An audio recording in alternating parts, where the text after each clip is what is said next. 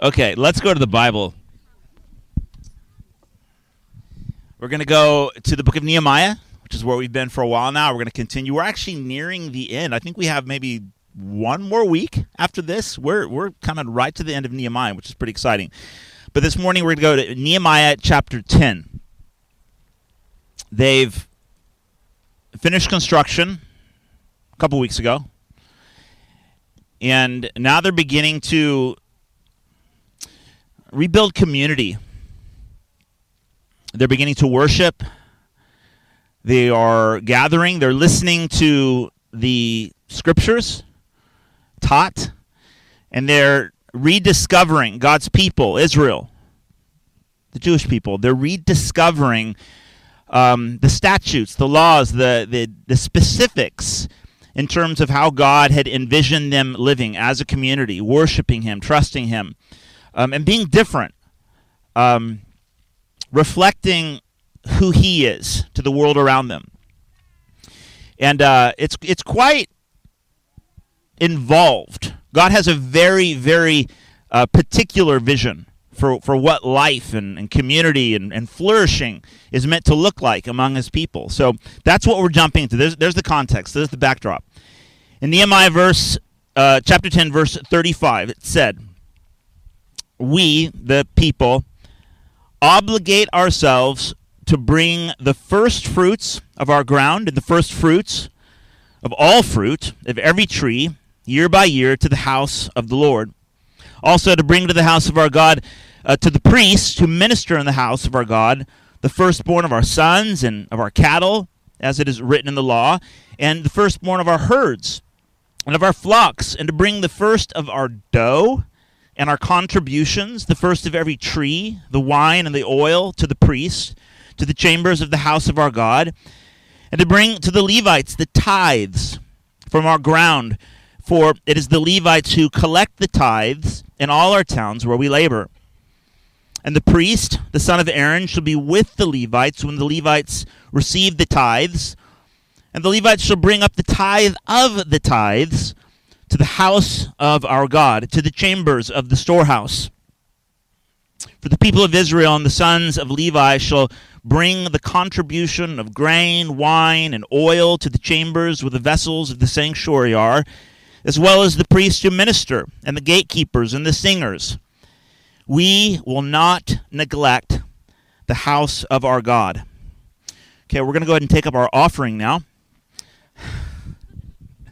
Don't you love obscure Old Testament passages? I mean, doesn't it get you wondering, like, okay, I knew there were verses like this in the Old Testament, and clearly they had a temple, they had a rhythm of worship, of sacrifice, and all these sort of ornate ceremonies that were incorporated into like the life, the rhythm of this people. And of course, they needed resources, food and grain and money and tithes. It's like the 10th of their income, and all of these things to kind of make it happen. You might think, oh, is this the Sunday where the pastor is going to make his argument for why we need to be tithers and give more money to the church? And I reckon I could go there. I'm not going to go there. I don't think that's the point. I think that'd be a rather tragic route to go down. I want to ask the question instead, what is the heart of God being revealed in this part of His people, our history? We are His people as well. We're His kids. We sang it this morning. What does this mean for us? What sort of vision might compel a people to give like that? To give a 10th of their income, a 10th of a 10th, like their grain, their fruit, their cattle, like everything they have, they're giving the first portion of it, essentially to like the temple workers, the Levites and the priests, but in order to honor God as a means, a very practical means of saying, we trust you, God. You've given us everything we have. Now we want to acknowledge this fact and worship you in this way. What sort of vision would compel a people to live like that? Have you ever been to one of these big European cathedrals? Maybe in the UK? Has anyone ever been to like what's the biggest one in the world? I always forget. It's not Notre Dame. It doesn't matter. I've been to a few, not the biggest one, but these things are awe-inspiring. I've been to Notre Dame in Paris. I've been to St. Paul's in London. The cathedral in Canterbury is gorgeous. I went to the Duomo in Florence. I don't know, maybe have you been there, Matt? There's one in Milan as well. But these things are absolutely awe-inspiring. And to walk in and to look around and just wonder to yourself, what compelled a people to build something like this? What sort of sacrifice must it have taken to pool your resources? And I mean, some of these buildings, these structures, would have taken well over a single lifetime to complete. Are you telling me something? 100 years, some of them. And then I think about what that means for us today. Does God have a new vision? A lesser vision? Perhaps even a greater one? About 500 years would go by. I've said it a few times along the way, but eventually this city, this temple that they're rebuilding and investing in, giving their lives to, it'll come down. Eventually the Romans will conquer Israel and sack the city. And in 70 AD, the second temple, the one that Herod erected, will be torn down. But before that happens, Jesus will enter into the equation. It says in Matthew chapter 12,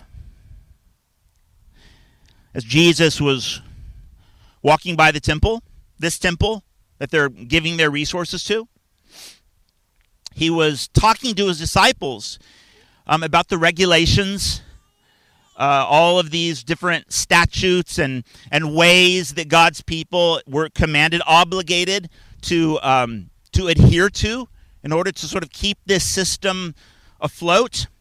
And he looks at the temple and he says, "But I tell you, something greater than this has come." When God came down and became one of us, Jesus, something fundamental changed. Something greater was unfolding. So, whatever vision was compelling God's people to give in this way at that time, Jesus would say, that's great, that was good, that was for a time, but in fact, that was actually pointing to something, someone even greater. And so, again, I ask the question, what is that? What is God's vision? What was Jesus referring to? What is Jesus building today? What are we building? Take a look around real quick. Let's look at each other. Let's get awkward.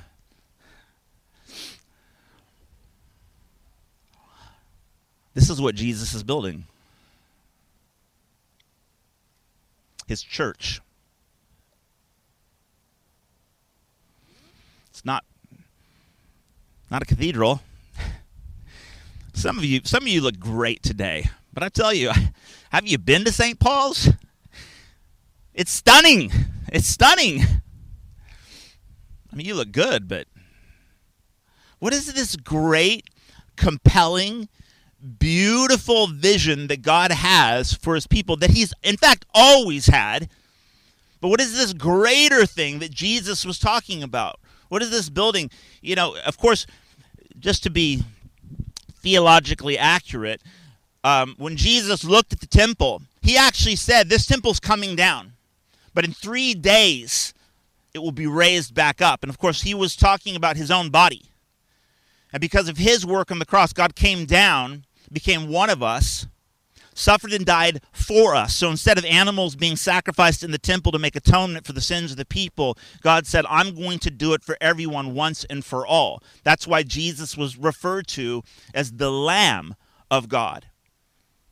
And so we no longer needed a temple because God himself was going to inhabit human flesh, kind of like how he inhabited that sacred place, the most holy place in the temple. Only he was going to do something perfect, eternal, and he did in Jesus. That's why he died on the cross. And then 3 days later, he came back to life. This was the greater temple, the greater thing Jesus was talking about. But then Jesus goes on to say that's not all. Because I'm going to come back to life, and then I'm going to inaugurate this sort of new age of the Spirit, this work where instead of God dwelling in temples, I'm going to build what Jesus refers to as the church.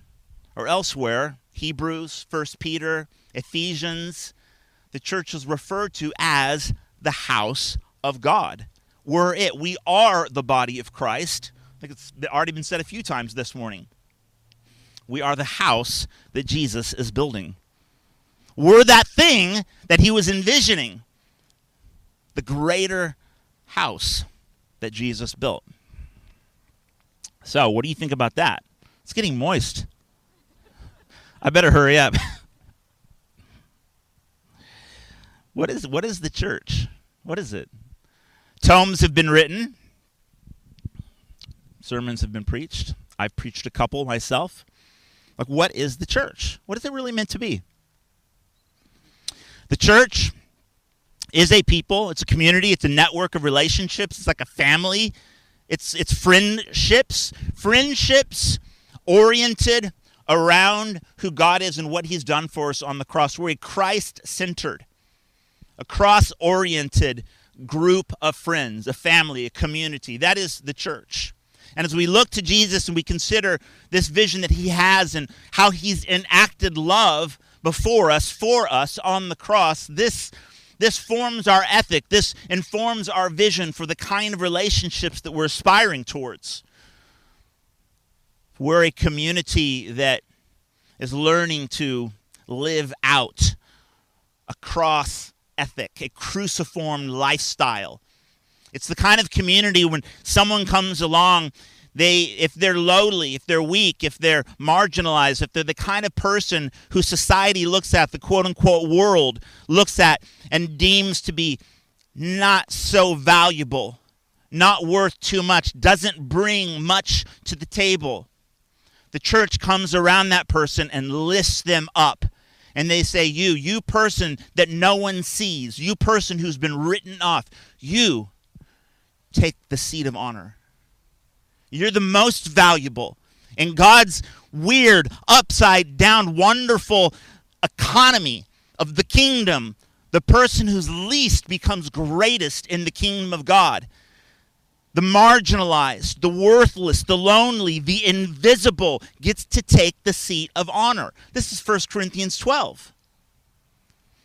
It's the kind of community, the church are the people who, when the person comes in who thinks he's better than everyone else, who's entitled, who's arrogant, who's haughty, is confronted with the truth that actually you're not, and you get brought low, and you get broken.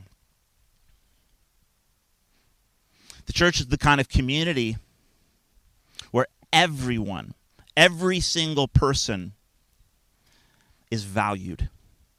Everyone matters in the family of God. No matter what your vocation is, no matter what skill set you have, no matter whether you have a degree or not, no matter how much money you have in your pocket or not, God has given you something that is invaluable. He has a plan for your life. If I can just state it plainly. In the family of God, everyone counts. There is no you got a cool gift, but yours is, sorry, God must have been distracted when he was forming you in your mom's womb. The family of God is the community that reminds everyone that God has created you for a reason. In fact, He has custom designed meaningful work for you to do. You get a reason to live. Every breath matters. The church is the community of Jesus where you matter and you're valuable. If you're low, you're brought up. If you're arrogant and self-righteous, you're brought down. You have a reason to live. This is the family of God. What does it cost to build this house? What does it cost to build the house of God? I love how chapter 10 ends. We will not neglect this house of our God. What does it cost to build the house of God? Oh, it's costly. It's extremely expensive. I can tell you how much we paid to buy our church building around the corner. Actually got a killer deal, in my opinion. How much does it cost to build the actual house of God? Someone already shouted out the answer. Jesus' blood. God sacrificed the most valuable thing, His own Son. He paid the mortgage in cash, on the spot. Paid for. Done. And then Jesus begins to invite everyone to the party. This is the genius of God. He pays for everything. Then He says, come one, come all. Everyone's invited. If you're looking for salvation, if you're wondering why you're here, if you need to know your matter, if you're looking for a place you don't have to hide, then you're invited to the party. And then you might show up. You might take your place at the seat of honor, and then Jesus has to kindly and firmly ask you to go sit at the kiddie table. Or you might sit at the kiddie table because you feel unworthy, and Jesus says, no, you come sit up here at the head table with me. And He sorts all that out and begins to work on our hearts. It begins to form us and change us and do something incredible inside of us. And then He says, now, let's go. Let's go change the world. Let's go share my love with the world. And we say, well, where are we going? How are we going to do it? I'm going to teach you how to lose your life. And you might think, well, wait a second. I thought it was free. I thought you paid for everything. I thought you were just going to bless me. I thought that this was it. This was the climax. I can remember giving my life to Jesus and coming to church as a 24-year-old. Grew up in church, kind of knew the deal. But then I met Jesus in this very personal, real way, and something was happening on the inside of me. Like I was changing. I started to feel convicted of my sin. It was terrible. It's absolutely miserable, but good, really good. And I went to church. Some guys that I met on my university campus said, why don't you come to church? Never mind, we'll just show up at your house Sunday morning and you'll come to church. And I found this church, and I was so enamored with these people. I'd look around. This was, 1999, early 2000s. I was a part of this church where people rocked suits and ties. So I'm like, dude, these people are like next level. And everyone wants to sit on the front row. And the pastor's super charismatic. I remember the day, get this, so this was like in L.A. This is going to date me a little bit. But you guys remember A.C. Green? The Lakers? He used to play with like Kareem Abdul-Jabbar. Like he was big time. I can remember the day where he walks in to our church. Because we were in L.A. This was A.C. Green's church. This dude was like 10 feet tall. Like he rocked up in a Hummer. Super cool guy. And I'm like, dude, I have found the coolest church on the planet. And I thought everyone was perfect. I thought everyone was amazing. I thought it took me probably at least a year to realize that these people were just as messed up as I was. Jesus was helping me to see that the church wasn't the place where the perfect people hang out. It's where broken kids show up with their shame and begin to lay their junk down at the foot of the cross. And I realized that the church was hard. It was free to get in, but once you came back, Jesus got to work teaching me, this is how you die to yourself. Following me is going to cost you everything. This is how Jesus builds his church. You say, am I obligated?